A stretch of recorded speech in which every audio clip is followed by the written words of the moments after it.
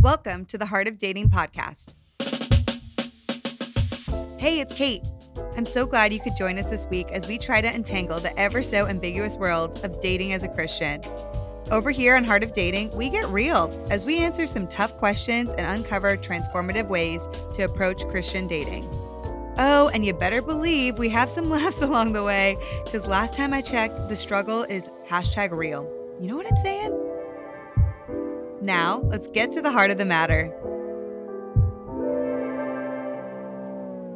Hello, my friends, and welcome to the Heart of Dating podcast. Now, you guys, it is Love Month, and I am just super curious to learn, how are you feeling? How are you doing? I hope and pray you're showing yourself so much love this month, and I also hope that you're taking it a step further and showing love to other people around you, even as a single person. Now, before we get into this incredible conversation today, I want to ask you, are you worn out by the online dating culture? Do you want to shift your mindset around online dating? Do you want to know how to strategically set up your profile? Do you want to learn who to swipe right to? Do you want to learn how to initiate from a DM to an actual date?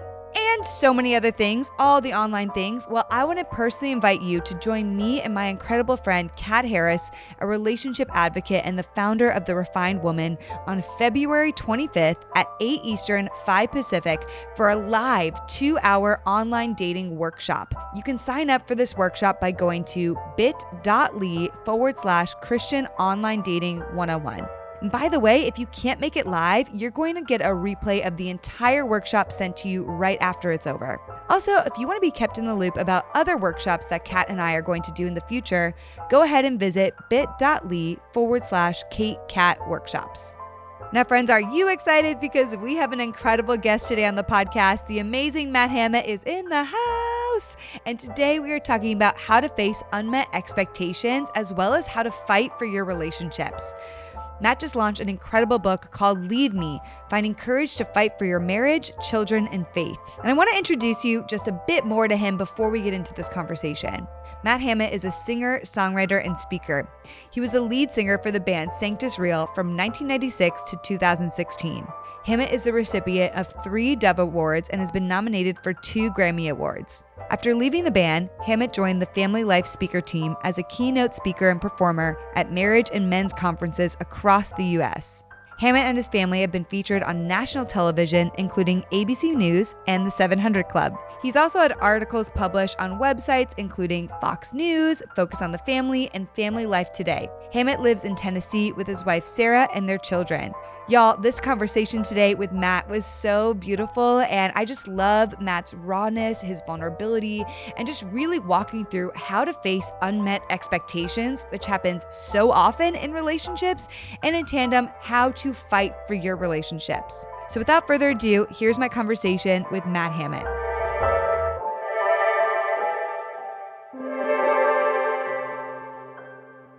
Matt Hammitt, welcome to the Heart of Dating podcast. So happy to have you today. Hey, thanks. It's good to be here. Now, Matt, I am so excited to just talk about your brand new book, Lead Me, Finding Courage to Fight for Your Marriage, Children, and Faith. And I read the entire book, and I got to say, it was just so honest and raw and powerful. And I know this is your first book. So can you just tell us a little bit about why you wrote this book and what that journey was like in even writing? Oh, yeah. I mean, it was way more difficult than I'd even imagined. So I'd had, multiple kind of incarnations of this book over the course of 10 years and pieces of it, and had several agents who were encouraging me along the way to continue to write it. So when I signed on with Waterbrook Multnomah, they said, hey, we think you should bring on, they said a ghostwriter. And I was like, well, I want to write my own book. I don't want someone to write my book for me. Yeah. And they said, well, just bring somebody on to walk with you through it. You utilize them as much as you want, And so what I ended up doing is bringing a guy named Jamie Blaine kind of beside me. And I was like, hey, look, I want to write this book, but help me fill in the blanks. So on top of me writing, he would come along and also do audio interviews with me and my wife to help us kind of fill in some of the gaps, even biographically, that we were forgetting, that maybe somebody, if I were to tell my story on my own, somebody objectively would see a gap that I just wouldn't realize. Right. So he would kind of help me per se take the pieces and help me build this house. And Yeah. so it was really incredible to have him there along the way, and Yeah. having him just fill in gaps where it needed. But man, by the time it was done, I probably literally rewrote that book, like every piece of it, to make sure, even the parts that he had filled in, I was like, man, I want this to be in my voice the way I would write it. Right. Every piece. And so that's what took me the longest, was just making sure that like everything was communicated exactly the way and in the voice that I wanted it to be communicated, completely authentic, completely real, completely conversational. I really hope that came through. It totally did come through. And I'm in the process of actually writing my first book right now. So as you're talking, I'm like, I can relate to so much of what you're saying. I'm like in the process of actually writing it. I haven't even delivered the manuscript yet. So it is like a daily challenge of like rewriting something. I work very closely with my editor and having her come back and be like, you know what, this part didn't really connect with me. Can you rewrite this entire section? I'm like, what? Like it's Yeah. so, you know. I think one of the most encouraging things, Anne Lamott always talks Yes. about we'll say crappy on the show, crappy first drafts. Exactly. In her And book, yep. yeah, and that really helped me long ago when I read that, because it made me realize, like, look, even the greatest writers, their Mhm. first drafts are not close. I know. And Yes. yeah, you just don't realize how much it's going to change if you submit yourself to the process. Yes. Which, funny enough, it's like we're on this relationship show, and I'm thinking to myself as I'm saying this, like, oh my gosh, this is like such a metaphor for relationships, like Yeah. submitting yourself to the process of change, Yes. Oh my gosh. That's actually really funny because earlier this year I went to a place in Nashville called Onsite. And Oh yeah. yeah, okay. So you know of Onsite, and their whole slogan kind of phrase is trust the process. And so it's like Oh wow, I that's literally cool. drank out of my coffee cup this morning, which has the phrase trust the process. So I'm like Oh, every it's so day good. reminded to, submit to the process, trust the process. And yeah, I'm actually just finishing Anne Lamott's book, Bird by Bird. So that totally resonates with me, just like the perfection and getting rid of perfection. And you're right. That's such a good metaphor for relationships, which we're going to talk about today. It's so good. Yeah, you start out, you think it's going to be one way, and Yeah. you realize, like, oh wow, this isn't exactly how I thought it would be. I got to work hard every day. Exactly.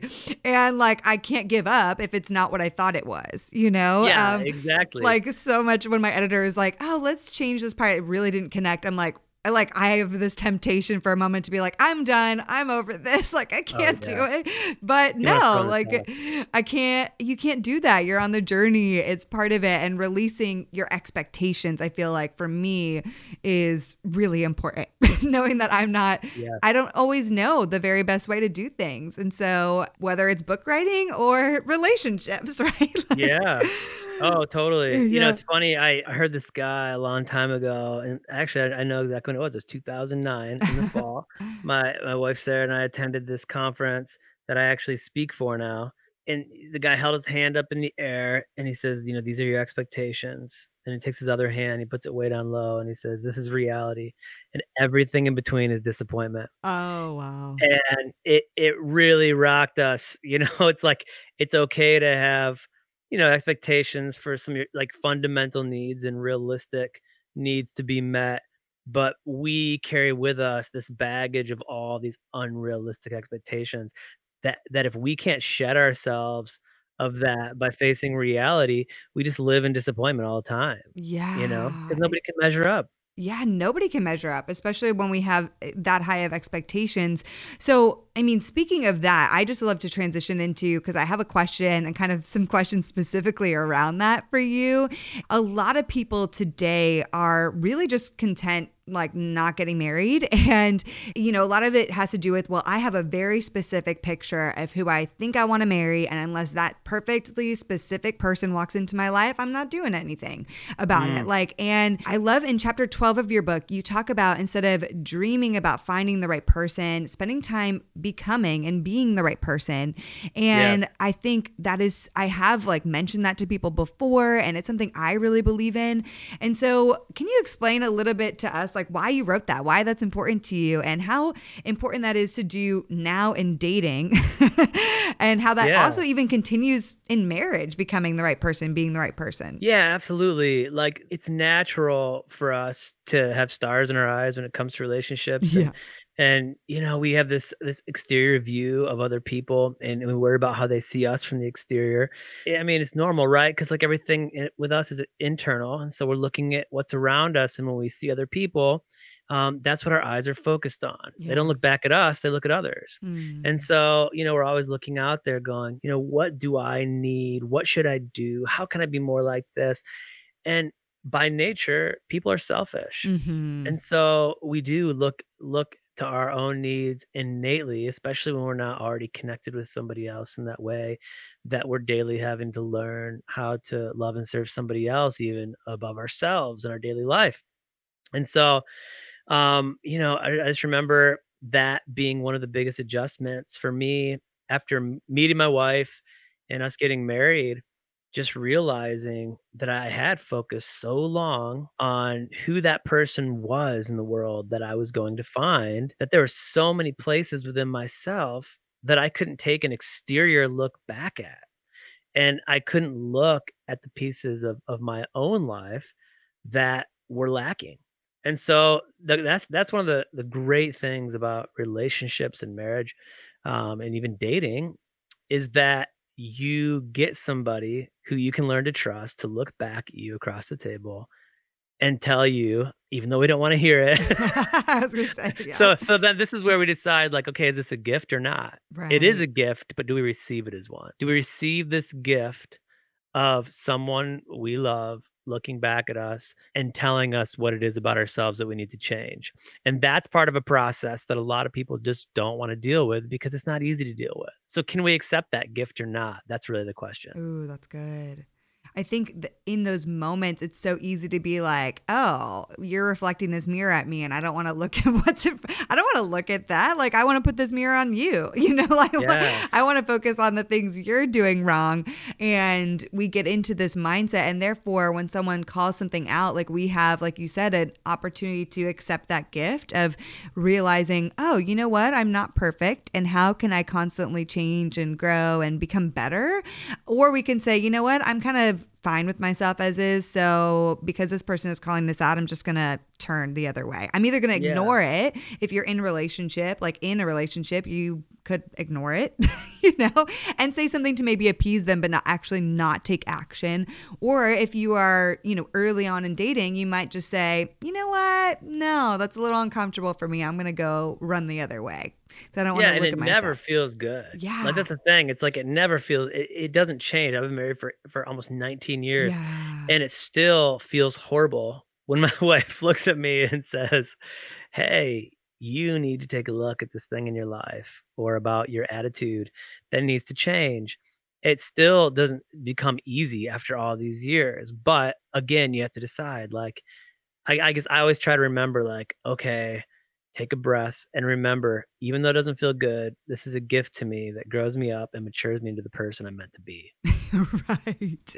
It's so good. And I actually remember in the book, you talk about this moment where you were on tour with Sanctus Real. And after some time, it was earlier on in your days, but Sarah did confront you. I know that was the first of many times that you mentioned in the book that she confronted you, but she felt that you were just being really selfish. And you explained in that moment that you your first reaction was a little bit of defensiveness. And, you know, I believe that a lot of times that is a very easy reaction when we don't want to face something, when we want to just live, especially when there's a lot going on. So yeah, a lot of times we're like, no, I'm not like that. You're like this. Or, you know, we reflected back on then. Oh, totally. So what did that kind of journey for you of looking in that mirror, listening to what she was saying to you, and then letting go of some of that defensiveness, what kind of did that look like for you? Yeah. And again, you know, I'll express, I still don't have that down, the defensiveness thing. You know, I still struggle with this day. Just yesterday, my wife and we're in one of those everyday kind of little, you know, not like severe conflict, but just one of these little like back and forth of like, well, you did that. No, you did that. No, you did that. You know, it's like that whole thing still is an everyday struggle. But that day, I really did feel just, um, I felt God really kind of like speak to my heart and tell me to shut my mouth and listen. And that's a hard thing to do, is to be quiet when you want so badly to speak and maybe even have some good points to make. But I felt like the Lord was saying, you know what, this isn't about her. This is about you. This is an opportunity to listen. And I just remember receiving the words that she said to me. And when I really took the time to stop and listen and really soak in the words that she was trying to say to me, it was like it just started piercing my soul. Mm. And I started seeing what it was that she'd wanted me to see and what I'm sure God wanted me to see. That day, things obviously didn't change overnight, but I was able to receive those words into my heart. One of the things out of all that I write about in the book and that I always talk about is it allowed me to understand that day. What I heard from her was that I was a man of really good intentions, that I had all these ideas, these dreams, these imaginations, this inner dialogue and inner life, based in my thoughts and dreams and desires that had defined me to myself. Mm. But what I realized is that that wasn't the man that my wife actually perceived me to be, and that was a harsh reality for me. Mm. Mhm. And so that day I realized that my good intentions were absolutely worthless until they became actions. They didn't mean anything to anybody but me. And that was hard because we put a lot of we stake a lot on the fact that we want to do this, that, or the other thing. Like our wants are a big deal inside of our inner dialogue with Mm. ourselves, Mhm. and what we think about doing. But until it's actualized, nobody sees that in us. It's just Mm. all in our head. And that's kind of scary when you realize like I might not be the person that I think everyone else thinks I am. Oh, wow. Yeah. I mean, that's crazy. Yeah. If you really let yourself like get deep into that, it's Yeah. kind of like it will revolutionize some piece of you. And it's that interesting moment of realizing, like, I think you mentioned it later in the book. A friend of yours said something that this profoundly impacted me. There's like two sides of pride. Either we think we're the absolute best and we're like, oh my gosh, I am better than everyone in a way because everyone sees me that way. Or the other side is like this almost pride masked by humbleness where we're like, actually I suck, or my life sucks and woe is me. And that's still actually pride because everything is about you, you know? Yeah, exactly. And I was like, You know, whoa, that's yeah. big. Yeah, Tim Keller writes a lot about that. John Yes. Piper writes about it, but it was Mike Donaghy who actually conveyed that to me. Mm. He was like, "Hey, dude, you're always beating yourself up," and it was funny because me and Mike had, and maybe he doesn't see it this way, but we kind of had this relationship where like I like love him so much, but I also like look at him and I go, oh man, like Yeah. he has this thing I've always wanted in my life. Mm. It's this. So like I've always been this really insecure, like kid who has struggled to get on stage and deal with anxiety. And Mike, I remember we took 10th Avenue North out on their very first tour ever. And Wow. immediately, like, I fell in love with him, as a friend. Yeah. But there was also this piece of him where I was like, he's an actor and he's so like confident. And it was like, oh, it just like was always like, man, I saw that thing in him and I was like, I wish I could have that. And that Yeah. was kind of the conversation when I was really honest with him, like, man, like it bugs me, like you have this thing and I want it so much. And he's like, well, you know what? He addressed that idea of like sometimes there can be a pride in people, who are confident, but he's like, you have a form of pride that you can't see because you call it humility. And yeah, like he's Wow. like just like I could make things all about me, Mm. in this woe is me mentality again. I mean, you already said it, but yeah, you're making it all about you. So both sides of the coin say, hey, it's all about me. Yeah, it's all about me. And that's like, it takes a shift. And like you said, a series of actions. Like I can start trying to shift my mindset about myself, but I have to actually take the action to do that. I have to take the action, like with your wife and with everything with Sarah, is like you had to, in that moment when she addressed you and you finally heard her words, say, you know what? I can like say, you know, no, my life is so hard. I'm trying to balance all these things and I'm trying to make money for our family and be on tour. And I know we have the kids, but there's so many things going on. Or you can give the excuses and be defensive, right? And you could say, woe is me. Or you could say, you know what? I hear you. And I'm going to figure out a way to actually take action and change this. Yeah. And can we talk about conversation really quick too? Yeah, because here's totally. the thing about conversation and communication that I feel like I'm really still learning a lot about. Yeah. I heard somebody say to me, like, hey, when somebody's talking to you, are you receiving what they're saying or are you reloading? And I was thinking like, are you actually listening? Yeah, receiving versus reloading. Wow. Exactly. And I'm thinking in relationships, or how often in daily life are we not actually listening, or maybe listening but not receiving what people are saying to us? And this isn't just on like correction or just on like instruction. This is about love too. Like my wife the other day stopped and she looked at me and she said, I love you. And in that moment, I received it. I can honestly say I received it in a way I had never received it before after all these years. Because I stopped to think for a second. I'm like, she took the time to stop and say that to me for a reason, because she really meant it and she really felt it. And why can't I stop for a minute and receive that gift from her and let it soak into my heart? And I've realized my whole life I've struggled to receive those words, I love you, or, you know, compliments or things that people want to speak into me. I let those words kind of float by because I'm so scared to take them for some reason. And I think I'm scared to take them because like, I don't know what it is. Like, I don't know if it's fear of failure or like not wanting to receive love because it's vulnerable. But I really took them into my heart and I was like, why is it taking me till I'm 40 years old to stop for a moment and receive those words into myself in a way that I was intended to? And so I would just say to whoever's listening out there, like, what words, and whether it's a word of instruction or a word of love, are you just letting like float out in the exterior around you and drift off into the world, and you're missing so much goodness because you're not taking a moment to receive that gift of words that's been given to you and how it could change your life?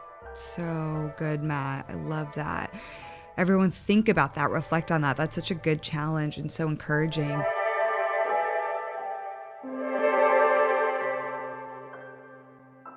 Hey friends, I want to take a quick break today in our amazing conversation to share with you about our really wonderful sponsor for this episode. Something you might not know about me is that I've struggled with hormonal and immune deficiencies. I've often had to check different levels of things going on in my body, such as my cortisol or my thyroid or other hormones, or even just vitamins like iron and vitamins D and B. But because I've moved around a lot, I've had to change a lot of my doctors and haven't had all my health tests in one place, which can be quite inconvenient, let me tell you. Also, let's be real. Going to the doctors for all these special tests can be difficult. You might have to wait forever to get scheduled, or the test might be expensive and not covered by your insurance. And because of these reasons, it's why a lot of people might not get the testing that they really need. As a single woman, I'm really passionate about getting as healthy as I possibly can, and that is why I am so glad I discovered Let's Get Checked. Let's Get Checked provides individuals with affordable, discreet, and professional access to health testing. They make healthcare open and patient-led and empower people to use technology in a simple but powerful way, giving you greater control of your health. Also, they're just so convenient. They're going to deliver accredited lab tests directly to your door and provide online results in 2 to 5 days. You no longer need to go to the doctor's office for these tests or take time off of work. Another reason to use Let's Get Checked is because you have control of the entire testing process and can manage your test results from a secure online account.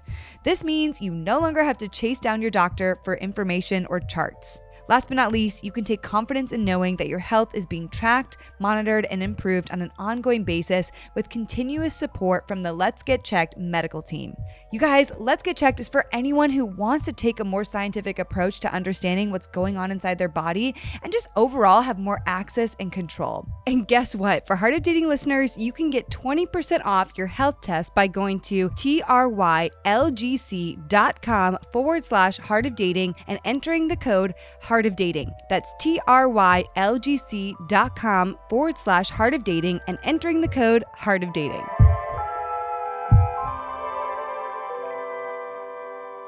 Within the book, you really detail out quite a story of hardship and pain. And there's a lot of things that you had to endure throughout your journey and your story. And I remember in chapter 29, I wrote this down, that you wrote, "Suffering is intertwined in the story of every living thing." And then later in chapter 31, after you were struggling with Bowen and after his birth, you said, "I cannot explain this, but in the darkest time of my life, I'm consumed by glory. These difficult days are some of the closest to God I have ever experienced." And so I bring this up because, that is just, it's so beautiful. But I just think that as singles and in dating, we have kind of this unrealistic view and expectation of what dating, of what relationships and what one day marriage is going to look like. And so I'd love to just hear about kind of how you chose to consistently fight for your marriage amidst all the challenges and suffering, and how there's so much beauty to be found within that. We need to reduce our expectations, but how we should fight for relationships. I'd love to just hear a bit about that journey for you. Yeah. So, Sarah would tell you, just like I will, that, our marriage has not been easy. No marriage is easy. We all have struggles. We all have conflict. Actually, a conflict-free life is a problem. Oh, Big I time. agree. Yep. I grew up in a home where we didn't really have conflict, because it was kind of seen that, like, okay, like this, you enter conflict and there's really nowhere. I don't know if there's nowhere good for it to go, but it just didn't seem like that was like an idea in our house. And I say that with the utmost respect for my parents, who are incredible people, have loved me and raised me well, and like just beautiful people, but there just wasn't maybe an example of conflict that I saw that I didn't think was bad. Whereas like Sarah's family, they grew up where it was like, hey, you got something you want to hash out, let's do it and get it out of the way. Yeah. And to me that would felt like almost like an attack or something. We get in this marriage and just like boom, like she's right there telling me this thing that I wasn't ready to hear. And, she just used to confronting things. And there were two things, I had to work really hard to make some painful adjustments to how I received Sarah and how I received her communication. And then how I gave to Sarah and communicated, from my end. And those adjustments were really hard. So through all this, we really experienced some really dark seasons of conflict. And then you mentioned our son Bowen, who's been through 3 open heart surgeries. And so when you pour grief on top of communication patterns that can already struggle, then you're talking about a whole nother set of issues of learning how to grieve separately and trying to grieve together. And so through all those ups and downs, though, one of the things I've learned is to try to hear what she's saying to me. And I guess we kind of already touched this, but hear what she's saying to me and not necessarily the way that she's saying it or when she's saying it. She's worked on how she says it and when she says it. Yes. I do think that that's a huge thing women have. I talk to ladies about it all the time. I'm like, definitely pay attention to how you say it because that affects how it's received. Exactly. And for me, learning more and more that conflict is okay. Conflict can be beautiful, and all of that. Those things that I saw as such negatives and so scary to me. If I can just man up and face the fact that this is a vital, healthy part of life, if we continue to move toward it and embrace it and what it's speaking to us, and what God's speaking to us through it, even when it hurts. That's the only way that we've survived, and so, and also for Sarah and I'm not like, you know, touting how great we are. It's just a simple decision we made that Yeah. when we entered our marriage, we chose that this was going to be for a lifetime. Hmm. And we don't throw around divorce. We don't consider that an option for us. Now, obviously, I know that life can be really complicated. There are plenty of people who've said that, and things have happened out of their control or poor choices that have still led to that end. And I know that I'm not immune to that. And that's another thing. Like, I know we're not immune to it, but we've made the decision that, hey, as long as we have breath in our lungs, we're gonna fight for this thing together. Mm. And even when it's hard, we're standing at the base of a mountain and we're looking up, having no idea how we're gonna climb it. We've climbed enough and we've made it over enough that we know how much beauty and reward is on the other side Mm. with God's help. And when you make it, when you keep pushing, I mean, it's like anything else, man. The more mountains you climb, the more endurance you have, the more reward you see, and the easier it is to at least face the next one, even if it's still hard to climb. Yeah. Now, I think it's so amazing to hear you say that. And then also, I can imagine people are thinking, well, within the context of dating, like, when you don't have that covenant yet, when you're not in marriage, sometimes Yes. people find it to be like, well, at the first drop of something not being what I expected, or the first drop of severe conflict, or figuring out that their past or their family of origin was not what I expected it to be, like whatever it is, insert all different things. I Mhm. think oftentimes people today we're in a culture where people choose to run because there's the next best thing versus fighting for a relationship, even through the sticky moments. And I see it so often. Yeah. I've personally dealt with it so often. And so, like, what do you think that balance is, especially in dating? Because we have all these expectations and we're like, oh, but the next thing is going to be better. And therefore, we are getting married way later in life because we just think something else is going to be amazing. Now, I want to say that quickly with the caveat, of course, we don't want to just settle and marry anybody either. But No, dating is very complex. But yeah, what are your thoughts about yeah. that? Well, here's the thing. Like, I'm 40. I still consider myself young. Yeah, you But are. but it's like I'm one generation removed from like the swipe culture. Right, right. I have to be honest and say I don't know what it's like to be a young man looking for a mate and have endless options where I can swipe, swipe, swipe, swipe, and not Mm-hmm. just, dating apps, but like even just having a constant feed of information and news. And like it feels now that there will always be something else Yeah. coming at us. Mm-hmm. Something bigger, something better, something more newsworthy, something more exciting, something that will give us a bigger thrill. And honestly, like I have a lot of empathy for people who are trying to navigate that cultural shift right now in Yeah. the middle of dating, because we do have this illusion that there'll just always be something new coming towards us. And so I didn't have that, and I can imagine, yeah, how difficult that would be. But again, it's like what you said. It's like every time, it's like all that pattern, emotional pattern of swiping for the next best thing, definitely manifests itself in relationships. And even though I'm not in a dating phase of my life, I struggle with this with friendships Yeah. and community, Mm. because when you enter into community with people who you have the potential to do life with for the rest of your Yeah. life, Yeah. when that conflict comes up, we have a village, a community of people, and there have been moments where we've gone, oh no, like, are we going to survive this?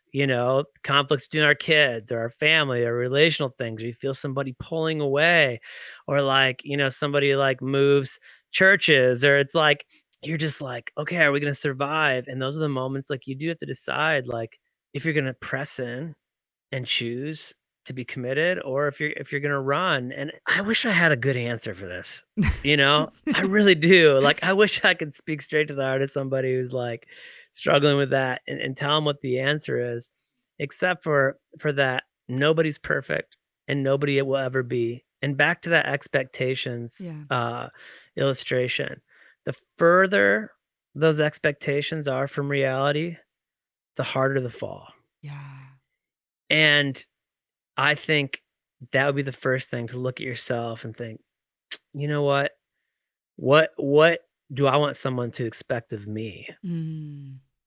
And, maybe or maybe not, but I hope that would help people take a little bit better of a look at, like, exactly how high that unrealistic expectation threshold is, and what you're expecting out of other people that you may not even be expecting out of yourself. That's so good, Matt. Like, I think another thing specifically, I see men having this issue, and I've talked to lots of guys, single men, being like, hey, what is it that you're struggling with in dating? Why aren't you dating? And a big thing that I hear from men, including some close friends in my life, is they really feel like, I can't date right now, because there's so many options and I don't even know, but also because I feel like I have to have it all together, right? And I have to, like, really get everything buttoned up. I have to be perfectly financially stable. I have to know exactly what I'm doing, who I am, blah, blah, blah.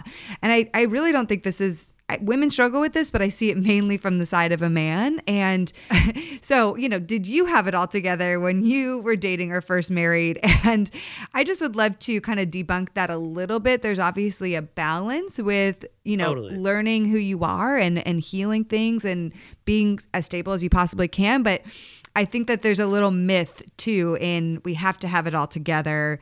And that's why I shouldn't date right now, because I have to get everything prioritized in my life first. Yeah. It's interesting that you say this. I just was working on some material for young, actually, dads who are in crisis pregnancy situation along with their girlfriend or wife or whoever. Yeah.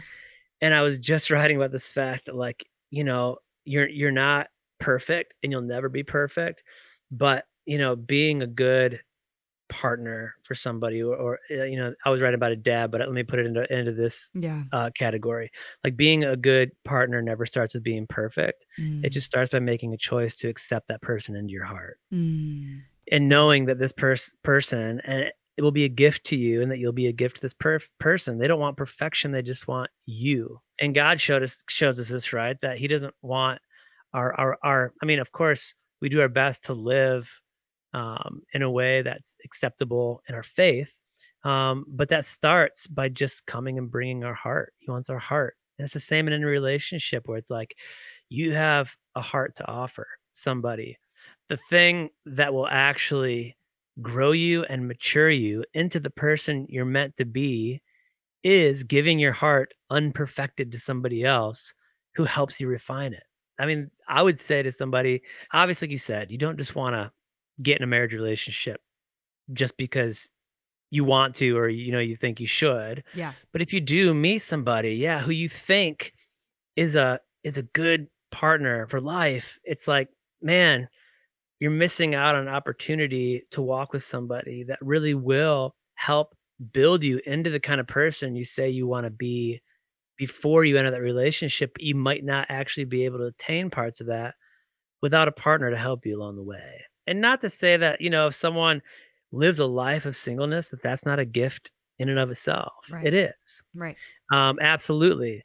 But, if that desires in your heart to have a partner, to have a spouse, then it's like, man, that's tough when, people say they want to get their life together before all that. I mean, when I got married, I was broke as a joke.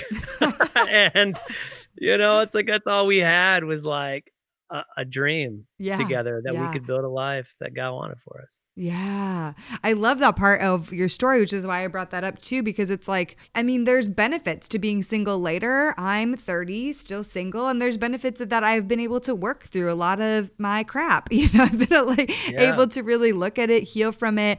I'm more financially stable than when I was right out of college, like all of those things. So that's great.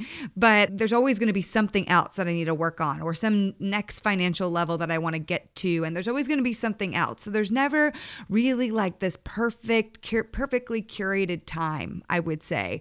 And I think so often we focus on well, I'm just going to like have it all together and then I'll focus on dating, or I can't do that right now because I just, I'm focusing on the XYZ things. And I think we like marriage and dating is often really statistically a huge, huge desire of a lot of people's hearts. And we kind of forego it. We're kind of like, it'll happen when it'll happen. I think that's one thing I see in the church without getting so derailed. But like people are like, I'm just waiting for God to bring the right one.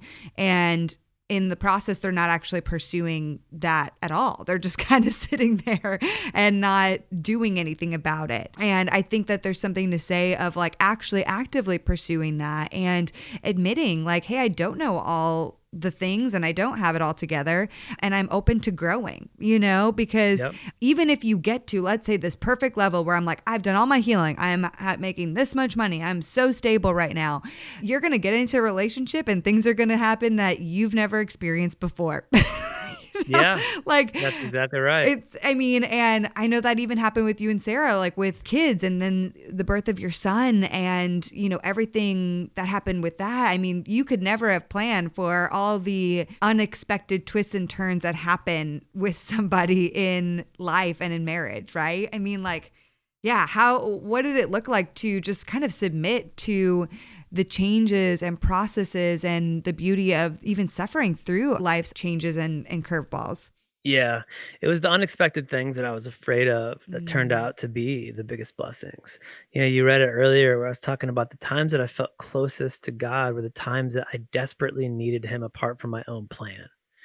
And, when we found out that Bowen was sick, he was not even born yet. We knew he had half of a heart, and we had to wait several months till Sarah delivered him, knowing he was going to have heart disease, knowing there was nothing we could do about it, knowing he was going to have multiple open heart surgeries, whether or not he's, or if he survived. We didn't even know whether or not he'd survive. Yeah.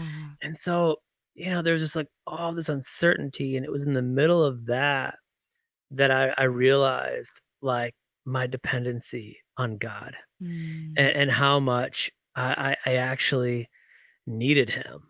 And that was the place for me where like I found just such an incredible amount of beauty. I'm actually reaching for, hold on one second. I'm actually reaching for this book because this is my favorite book of all time. Like, you got to check this out.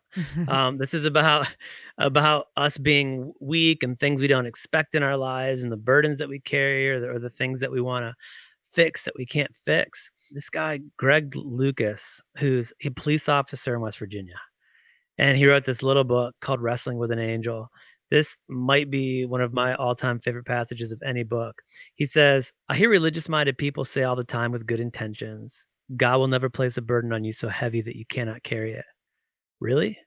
My experience is that God will place a burden on you so heavy you cannot possibly carry it alone.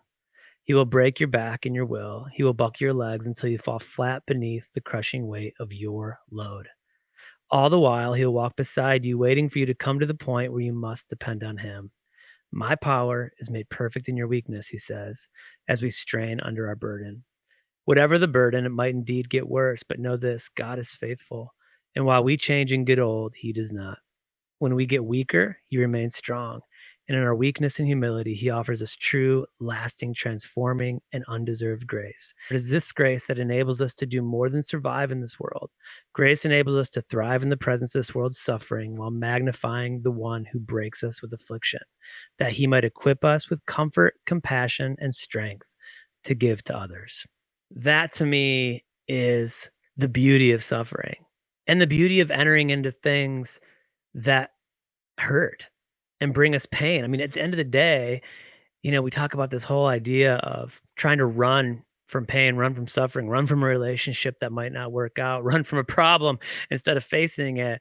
And I just think that passage just so beautifully describes when we receive a difficulty. We receive maybe news we didn't expect, or receive a person into our lives that isn't perfect.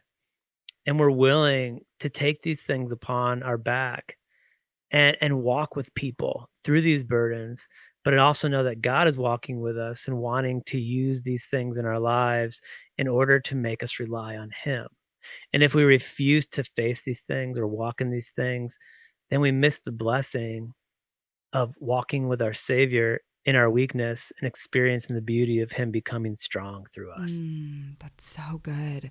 It actually like so ties into a Bible study I was doing this morning, and it referenced Romans 5:3, which says, "Not only so, but we also glory in our sufferings because we know that suffering produces perseverance, perseverance, character, and character, hope. And hope does not put us to shame because God's love has been poured out into our hearts through the Holy Spirit who has been given to us." But I just love that. Like, suffering produces perseverance. Perseverance produces character, and character can produce hope. Like, we so often we're like, God's not good when suffering's happening, or even for singles, right? God's not good because I am single and that feels like a suffering when I'm single and in my 30s. But it's in that journey that, God is producing the perseverance and the character. And ultimately, we still can have hope, even in those moments of, because he is faithful, like you just said. Like, that's so good. And it's awesome because I was just reading that this morning. So, and already reflecting on that. So we're just in sync right now, Matt. Yeah, you hit on something really interesting just a minute ago. And you're saying, I don't want to overlook the people who are saying like, I'm not running from relationships. Like, I want a relationship, but God hasn't brought it to me. Yes. Yeah. And you're right. That is its own form of suffering. And there is that person who's like, they don't want to hear all this about running away because they are feeling the pain of the fact that they've tried to pursue it. Yeah. They've tried to find it and they haven't. And, so I just want that person out there to know, like, we see you too. And we know that that's not easy. Yes. Thank you. Yeah. There's like definitely both sides. The people who are like, I'm good, I'm going to focus on me. And, I need to figure out myself always. Or there's somebody who's like, no, I've been ready for it. I'm waiting for it. Like, God, bring it to me. And like, it's just not happening. I mean, there's definitely both sides happening simultaneously. I don't want to also bucket it to say it's like one gender focuses more on the other.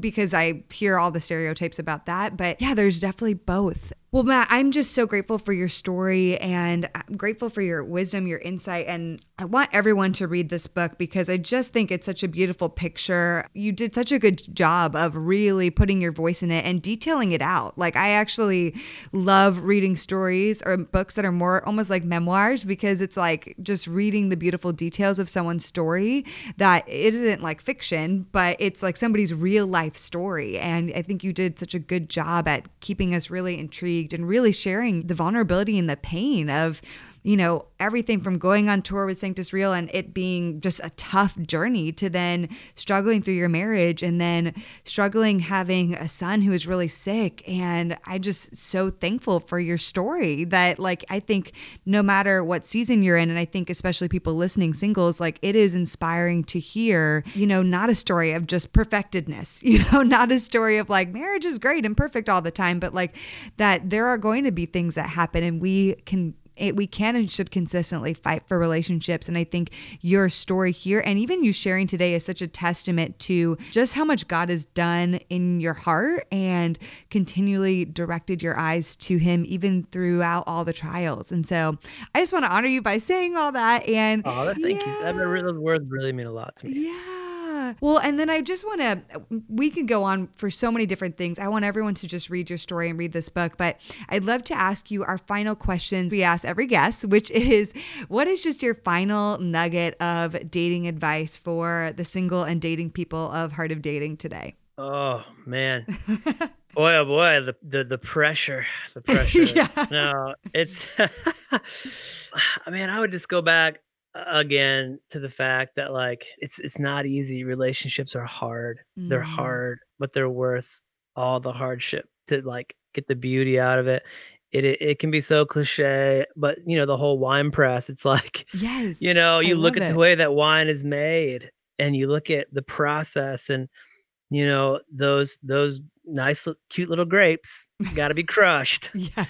to be able to be turned into something at the end of the day that's absolutely beautiful. I mean, it's so beautiful that Jesus made his first miracle out of it.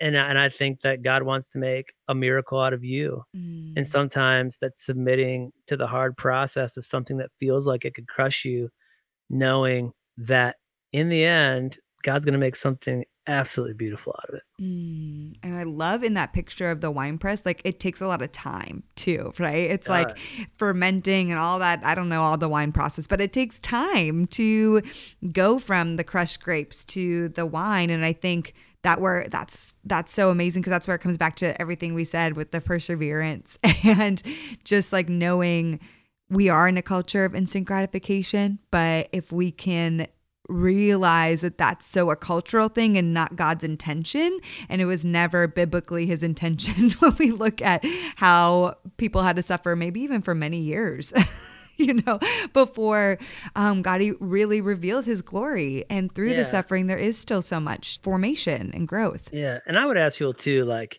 today, like, you can listen to a podcast again. We talked earlier about like words just kind of floating by, but do I receive them? Right. And I would actually ask, all the people out there to stop for a minute and try to take a look inward and say, what are some unrealistic expectations? Like just name a few that you might have, that you might need to really wrestle with and deal with.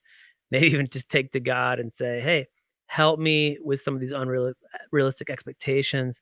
So not only, so that I can find a relationship that I can be in and be healthy, but so that I can bring the healthiest version of myself to the table when it comes time. So good. Matt, you're just amazing. Thank you so much for your time today and sharing just your heart. It's so beautifully vulnerable, and I'm so encouraged just by this conversation. I'm sure the listeners are going to be too when they hear it. If people want to connect with you, all the things, where can they best do that? What do you recommend? Yeah, it's really easy to find me. Instagram, Twitter, Facebook, it's all just Matt Hammitt with 2 M's and 2 T's. I got lots of M's and T's in my name. Yeah, you do. Oh my God. It's Matt with 2 T's, your last name with 2 T's. Yeah, 3 M's and 4 T's. Oh my gosh.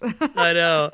And then, if you want to hear like my story, I've got a video of my story on my website at matthammitt.com. Yeah, you can just follow along there and hear about everything we're doing. The book obviously is available now for people to buy. And then also, my wife and I are working on a documentary right now about our son's heart disease and what it's like to be a family that struggles through all that. Wow. So I would love for people to stay connected with that story too. And so that's how you can find me. I can't wait for that. That's going to be awesome.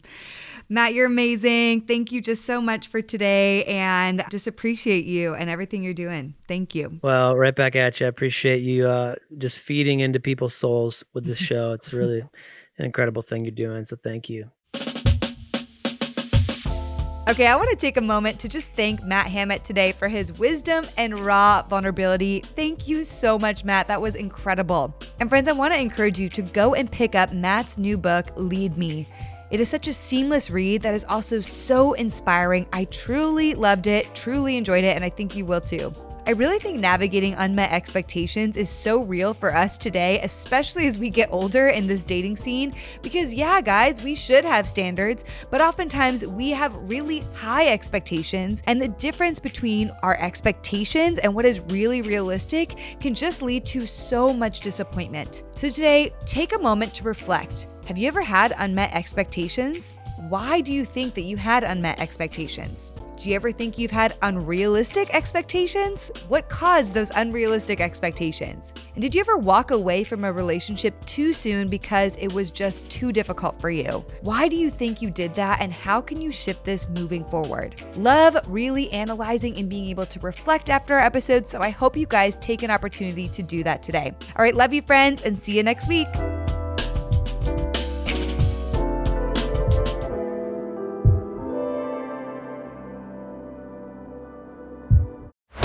This show is part of the Converge Podcast Network.